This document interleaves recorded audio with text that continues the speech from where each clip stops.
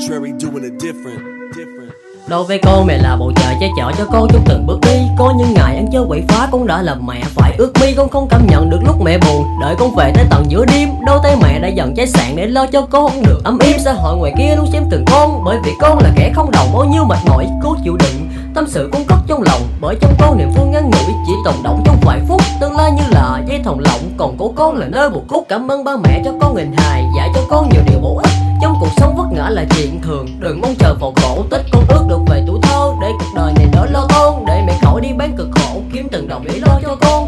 Anh học tốt nghiệp 12 nhưng bước ra đời là thằng Long Nhông, còn bao ước mơ vẫn chưa thực hiện. Xin lỗi để mẹ cho mong ngày con ra trường ba cố động viên học cao đẳng để có cái nghề, nhưng mà kinh tế lúc đó eo hẹp không có tiền nên ba não nề. Mẹ là cánh diều là chim trời để đưa con đi thật giờ. Mẹ đã già tóc đã bạc thanh xuân mẹ nay còn đâu, nhưng mẹ vẫn là người tuyệt vời mà con luôn yêu mẹ. Giờ con trưởng thành đủ lớn khôn, nhưng với mẹ con vẫn luôn nhỏ bé.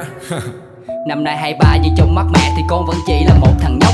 Ngoài kia họ nhìn vào con thì họ bằng mặt nhưng không bằng lòng. Thì những hình xăm trên tay và những thứ con vác trên vai, thứ nhạc con mê là rap và họ coi là rap bên tai. Đôi khi con lạc lõng giữa dòng đời nhìn những người lạ bước qua mình. Quán cơm đầu đường con ăn mỗi ngày không bằng một cốc chén cơm gia đình. Và con hiểu chỉ có một người vẫn còn đợi con khi trời khuya. Cánh cửa chưa khóa nhưng con chưa về vẫn đi lang thang ở ngoài kia. Ở sau lưng con chính là quá khứ mà con ước gì mình chưa từng sai. Con chỉ biết chạy và chạy thật nhanh, con không cho phép mình dừng lại. Đôi khi con ước được ngồi bên mẹ bên cạnh chị hai và thằng Út. Con ước khoảng cách của mẹ và con hồi đó có thể được gần chút. Con ước thượng đế trả lại cho con duy nhất một người mà người đã lấy, để con cúi xuống gánh chịu trận đòn vì bao sai lầm mà mình đã gây. Nếu được quay lại hồi đó, con sẽ dành thời gian ở nhà cả ngày. Và con trai của mẹ đã lớn nhưng không theo cách mà mẹ đã thấy.